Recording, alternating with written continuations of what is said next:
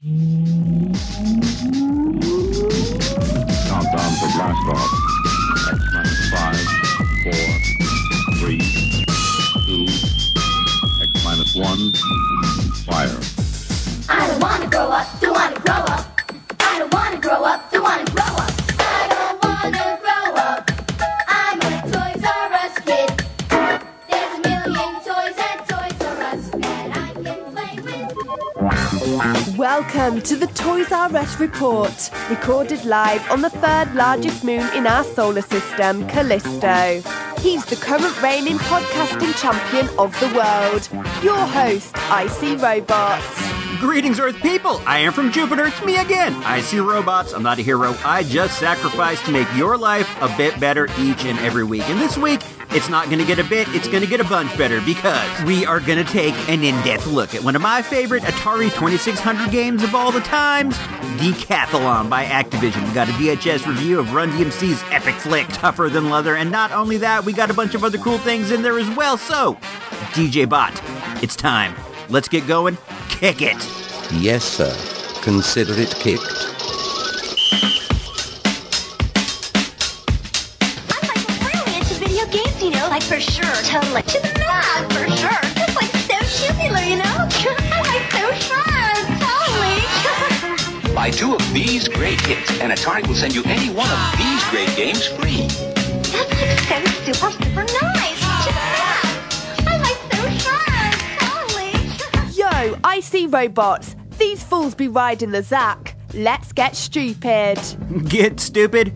That's what I do best. I do it here each and every week. So what I got for you guys today during story time is the story of my greatest athletic achievement of all the times. I gotta fill in some back details first. There is a tradition in the world of professional wrestling that when somebody tries out to be a new wrestler, they will beat them up. The existing wrestlers will kind of give them a beating to make sure that they are tough enough to make it in the business. If they happen to scare the dude off, that's good too, because that dude will go out there and tell everybody how tough the wrestlers are in real life. So when I decided to try out for the wrestling team in junior high, I received the same treatment from my coach, Mr. Ken Guido. That is his real name. He's still a PE teacher over at Rincon Valley Junior High, where I went, but at the time, he was only the wrestling coach, I believe. I do not believe he had crossed over into the world of full-time teaching quite yet. At that time, I still am, a giant WWF fan, so I decided it might be pretty cool to try out for the wrestling team, not really knowing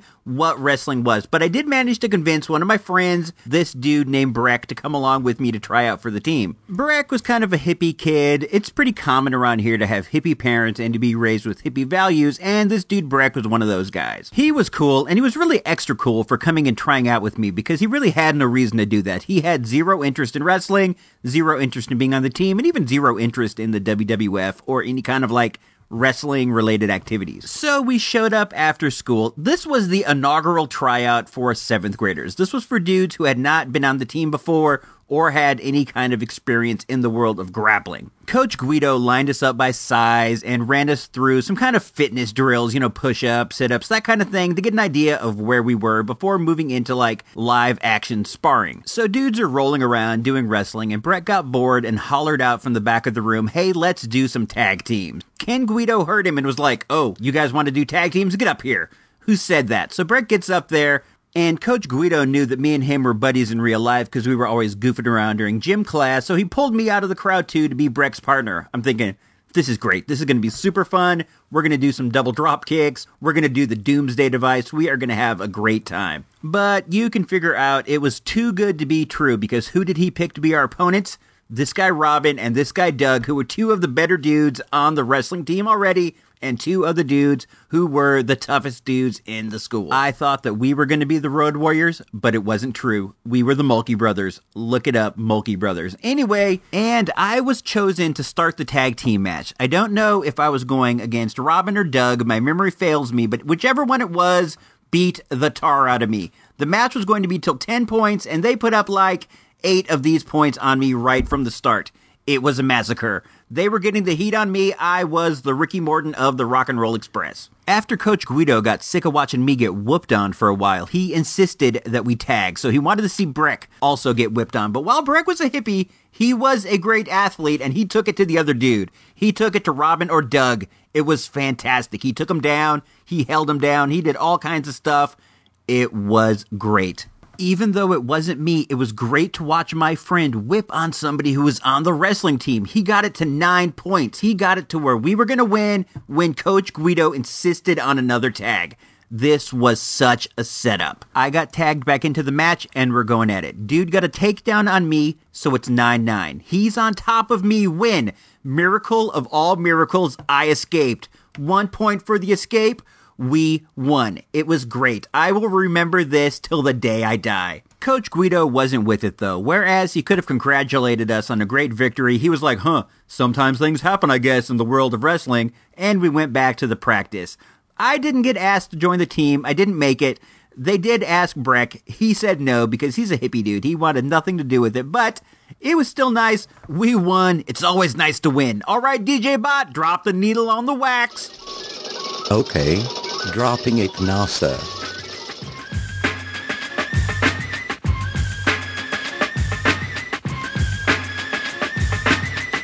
Yo, ISR, they think we're taking shots, man. Show them this is Cold Medina. Come on, kick it.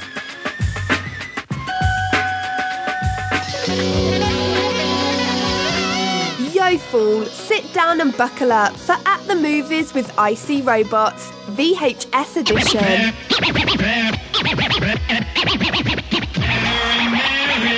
Why you bugging? The rhythm, the payoff, the setup, I need the showdown. Run DMC! Run DMC is tougher than leather from New Line Cinema.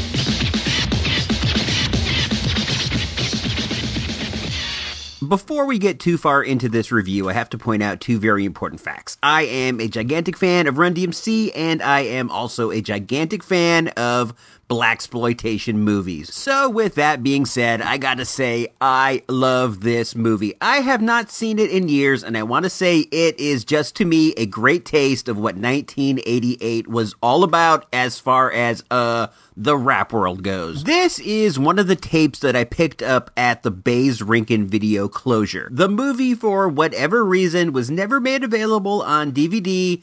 It only played in the theaters for a little bit, so it is a bit hard to find. I'm sure that you can find it online to watch on YouTube or Vimeo or one of these other kind of places where people upload weird old movies from back in the day. And if you got a couple minutes to do so, I would suggest that you do it because the movie is pretty neat. It came out in 1988, like I said a minute ago. It was produced and written and also directed by Rick Rubin, and it stars Run DMC. I mean, what's better than that? How could you have a better movie than that? It is produced and directed by super music producer Rick Rubin, and it stars like the coolest rap group of all the times, Run DMC. That's a pretty serious formula for success. The basic idea is that one of Run DMC's associates, Runny Ray, is murdered. The police don't want to help get to the bottom of it, so what do? They take the law into their own hands and try to solve the case, getting justice for their homeboy, Runny Ray. This is a pretty common topic in these sort of exploitation movies. The idea that the man's not there to help you and that you have to help yourself. So they follow that formula, and they do it like you would do in an exploitation movie. The film is just full of weird camera work. The kind of weird camera work you get from somebody who just does not have the kind of experience necessary to shoot a feature film. But I like that. I like the raw, weird look of this movie, and I can't recommend it high enough. Honestly, I think that you need to see it now if you haven't already, and there is a small chance that you haven't seen it yet. I mean, I know a lot of people who know of the movie, but have not actually viewed it themselves. So if you're one of those people, rush out right now and go see Run DMC, Tougher Than Leather, ISR, 10 thumbs up.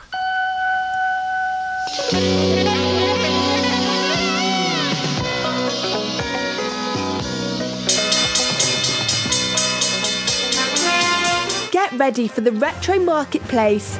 Okay, Icy Robots. This is your one chance. Show 'em what you got. Decathlon by Activision. What? A video game? Huh?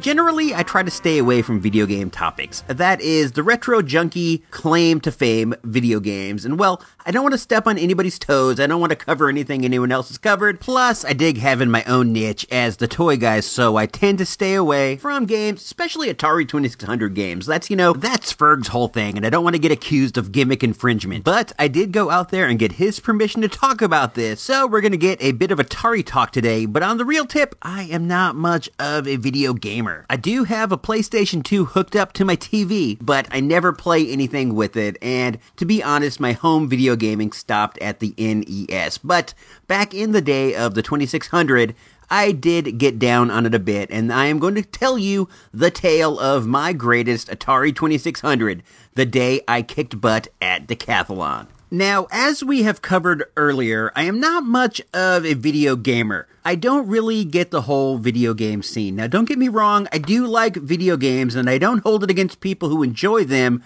but I do not understand the scene overall. I guess it's just not my thing. The whole home gaming thing is just not for me. I spend my time hunting for toys. I spend my time going from toy store to toy store, so I understand people who have weird hobbies, and I don't hold anybody's weird hobby against them, but I don't know, man. I just don't get the whole video game deal. I can't sit around the house and play things like that. I do other things. You know, I work on the website, or I record shows.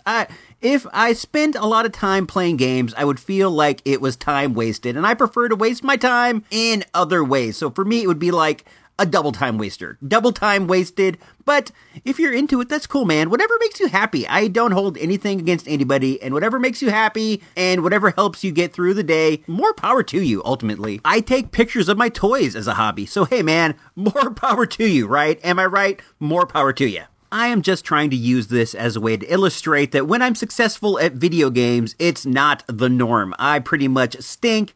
I don't stink. I do not stink, but I am not the kind of dude who finishes games or is very, very high achieving. You know what I mean? Just an average run-of-the-mill kind of video game sort of dude. But there was one day when I was in the 5th grade that I did incredibly well at a game of Decathlon. Here's the story. One day on the way home from school, I bumped into this dude, David. And this dude, David, was one of the cooler guys in my school, but he wasn't cool because he was a creep or because he was a bully. He was cool because he was pretty much like a really nice, friendly, laid-back, cool kind of cat. At the time, I was neither cool nor uncool. I was just there. So when David came up to me and he was like, "Hey man, what are you doing? You know, do you want to do something?" It was a shock. It wasn't an overly overwhelming shock, but it was enough of a shock to make me really want to make it happen. You know, I saw this as a way to hang out with somebody cool and how it might help my stature. So I was pretty excited to hang out with him. And when he suggested to come over to my house and play some Atari, well, you know, I was all over it. It was going to be a really cool, really great moment in my life. And, you know, it did turn out to be a really cool moment. He came over, my mom made snacks, we had some cookies or something. You know, I don't think we had cookies because I don't think the ready-made cookie log had been invented yet, but we did have something. Maybe we had small bags of Doritos. That's a pretty popular snack, the sandwich size Dorito bag. I remember there was this one period of time when all the cool kids at school were eating Doritos and pickles. That was like the cool lunch. If you had only a pickle and only a Dorito, you were cool. Not only a Dorito, only a bag of Doritos. Pickles and Doritos. I'm going to say this was during the pickles and Doritos era, so that is what we had for a snack. And after we macked on our kosher dills, we headed up to the room to play some Atari, and the game he picked was Decathlon. Decathlon wasn't one of my greater games, but I was okay at it. I was decent. I would be like a silver medalist. I wasn't Bruce Jenner, but I was below that. I'm the dude who Bruce Jenner beat. And you know what my best game was? It was actually E.T. That was the one game that I could always beat. And I think it's weird when I hear all these tales of how this was the worst game of all the times. Well, it wasn't great, but it was my favorite, so it has a place in my heart that elevates it below the bottom rung of the Atari game ladder. When me and David headed up to the room, what happened was I had a joystick malfunction. For whatever reason, the normal Atari 2600 joystick didn't work, but I had a flight simulator style joystick, and I decided, well, gotta do it, so we decided to use that for Decathlon, right? The gimmick with decathlon was that you would move the joystick side to side, and the quicker you would move it, the quicker your athlete would run across the screen. Well, I figured out a deal where I could hold the flight simulator by the corner and shake it rapidly side by side, and I would move incredibly fast. And that's what I did, and I gold medaled in every event. But here's where it gets cool. We got to the pole vault, and the pole vault was one of the ones I was actually decent at, right? Now, if my memory serves, what happened was you would shake the joystick to get you going down the track, and as you got near the hole, you would stick your finger on the button, push it, put your pole into the ground, and then you would start going up. And as you went up, you continue to move the joystick to propel yourself at a quicker rate, increasing your chances to go at a higher elevation. I don't know, that might be wrong, but what happened was I was going so fast that I made it past 7. And when you got past 7, what happened to me, and I don't know if this is the exact number, I am doing this all by memory. What would happen was the pole would start off really short. Not the pole that you would vault with. What I mean is the pole that you would go over. It would start off really low, and when you got up in the air, it would increase and try to knock you down. I made it over once. I made it over twice. I got 8 something. Now, I don't know if this is all correct, but I do remember how weird it was. The pole would start low and then rise. It was very strange. I don't know if it's a glitch. I don't know if this is something that happens. I didn't look into it that much, but it was the coolest thing ever because I had one of the coolest guys in school seeing this crazy thing happen and seeing me excel in a video game where no one, that we knew at least, had ever excelled before. I took a pause there and I checked into it. It turns out this is a normal bug in the game, but this was the time when there wasn't an internet. There wasn't that kind of thing where you could go and discover bugs. So discovering one with the coolest guy in the school there with me, it was fantastic. He went to school the next day and he told everybody what happened. He told them how good I was. He told the story. So this got my rep going a bit. I wasn't a superstar. I wasn't super cool, but for a period of time, people were talking about good old Icy Robots and how good he was at decathlon. Okie doke, let's dig around in the file here and see what we can find as far as a decathlon commercial. I know I have one somewhere on one of these tapes. Oh, here it is. Let's pop it in. Decathlon commercial number 1.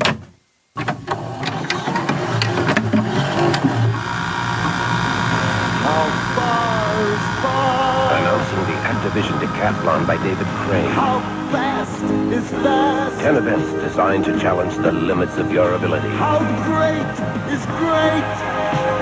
I never thought I would experience the challenge of the decathlon again. I was wrong. For your Atari 2600, the Activision Decathlon. Let the games begin.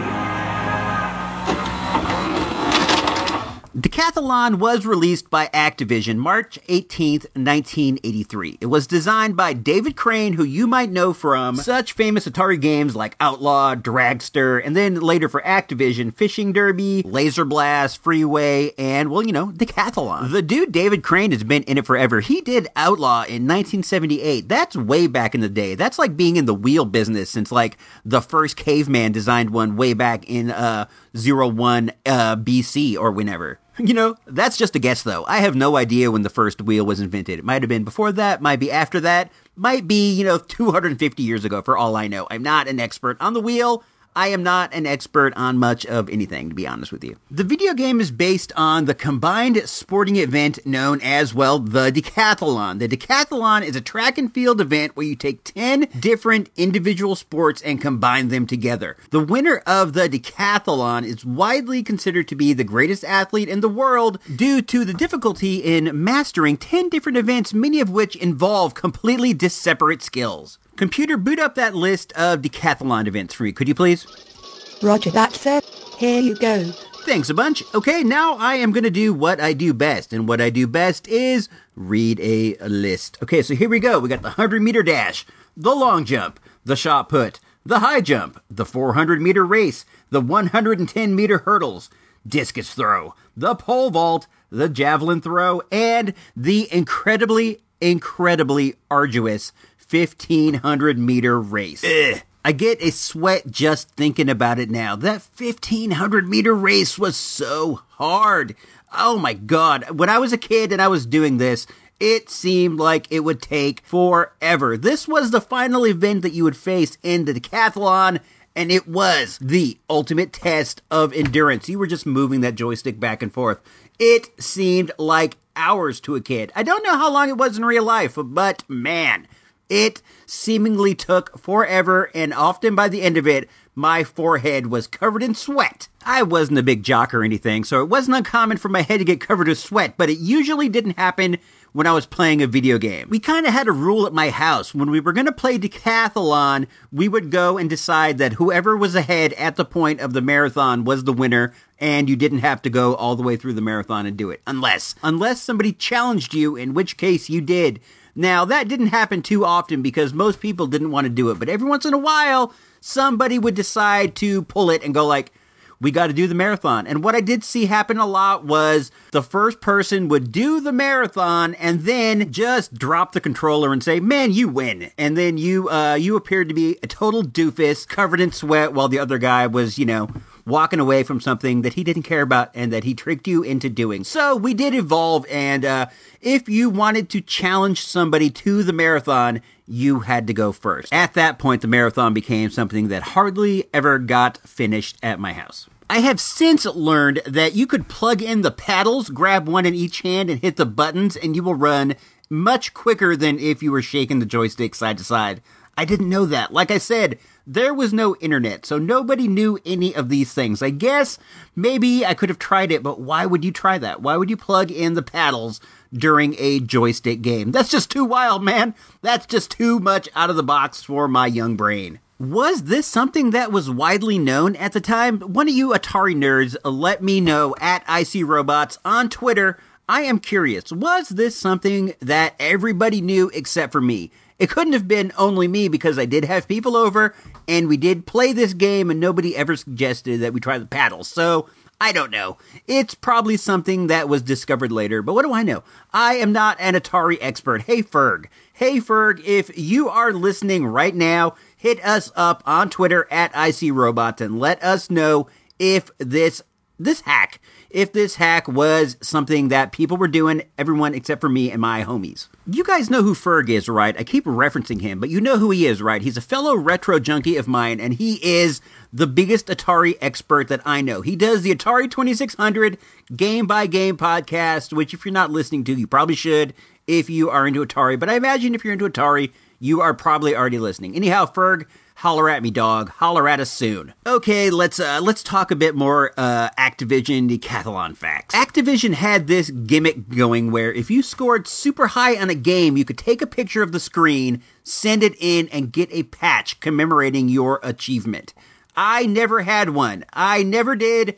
Never, ever even got to send it in. My parents had a camera, but they wouldn't let me use it. If you recall at the time, developing fees were like crazy expensive. And when I say crazy expensive, I mean like 12 to $15, which is, that's a lot to spend to take a bunch of pictures off your TV screen. And I probably would have foobarred it anyway. I remember one time I tried to take some pictures of the A-Team and I used the flash. And then I remember I took a whole roll of pictures and put them in with my family's pictures, and they came back and, well, you couldn't see anything except a bright light. It looked like somebody had died, brought their camera with them, and was trying to get a picture of the afterlife. Nothing clear came from it, and I would have done the same thing because everybody uses a flash for everything because nobody knew nothing about photography. I don't think anybody knew anything really that much about photography until they had camera phones and you were free to practice and experiment as you saw fit. Irregardless, even though I did score the mandated 10,000 points for a gold medal, let's see, it was 10,000 for a gold, 9,000 for a silver, and 8,600 for a bronze. And even though I am a gold medal level competitor at Decathlon, due to the inability to photograph off a TV screen or the inability to actually get a hold of a camera when I needed it, I never got it. All right, guys, let's dig through the VHS cassette pile here and see what we can find about Activision. Hold on. I think I have a promo tape where they talk about some behind-the-scenes Activision stuff. Hold on. Let me see if I can find it here. One second. Okay, here it is. Let me pop it in. All right, we'll be back in a sec after these messages.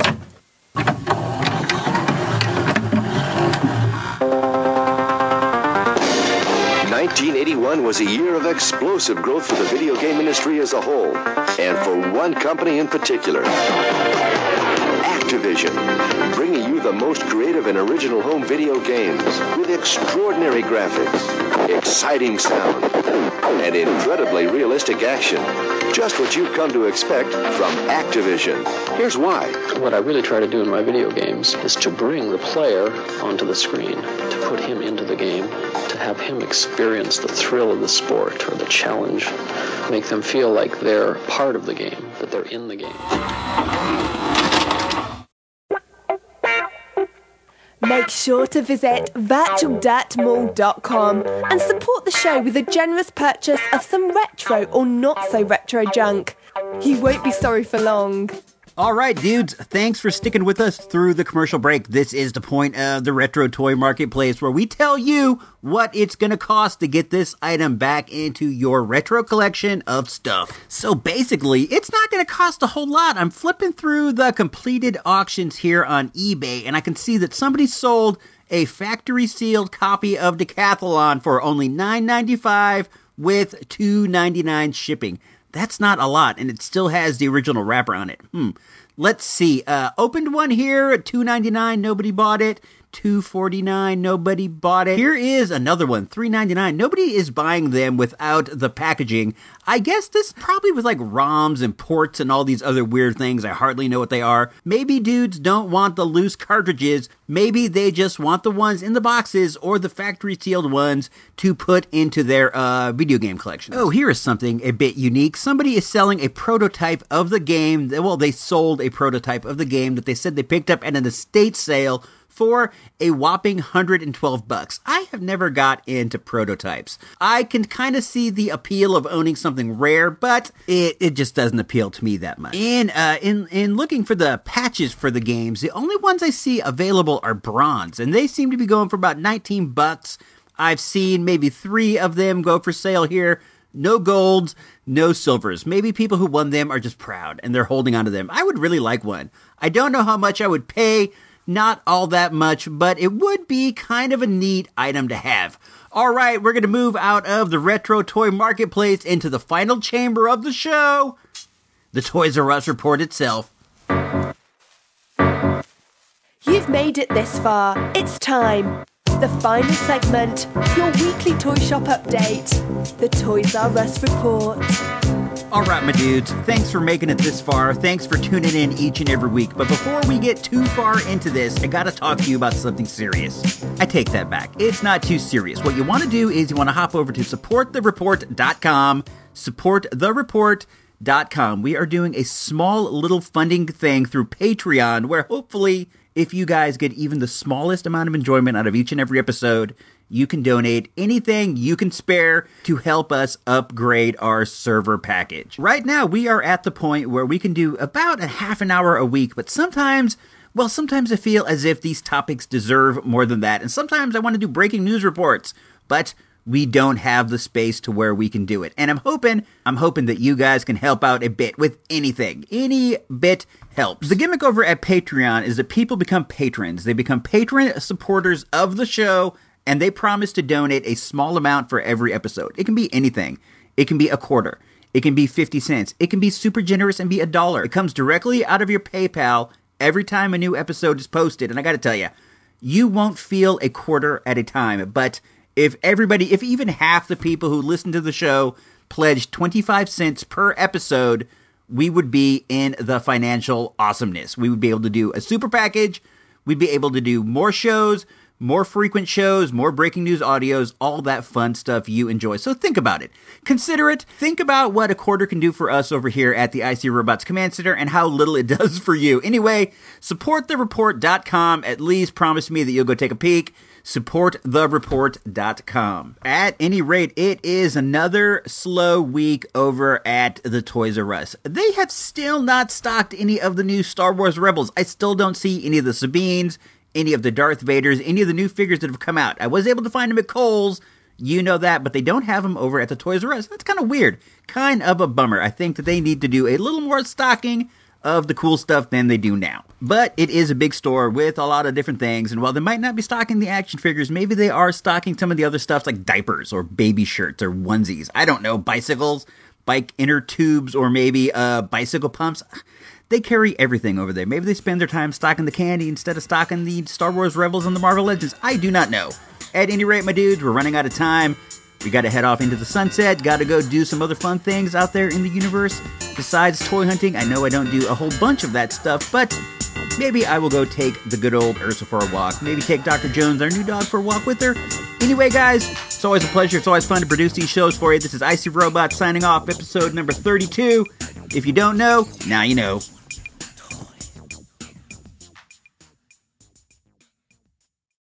This has been an Icy Robots Radio production.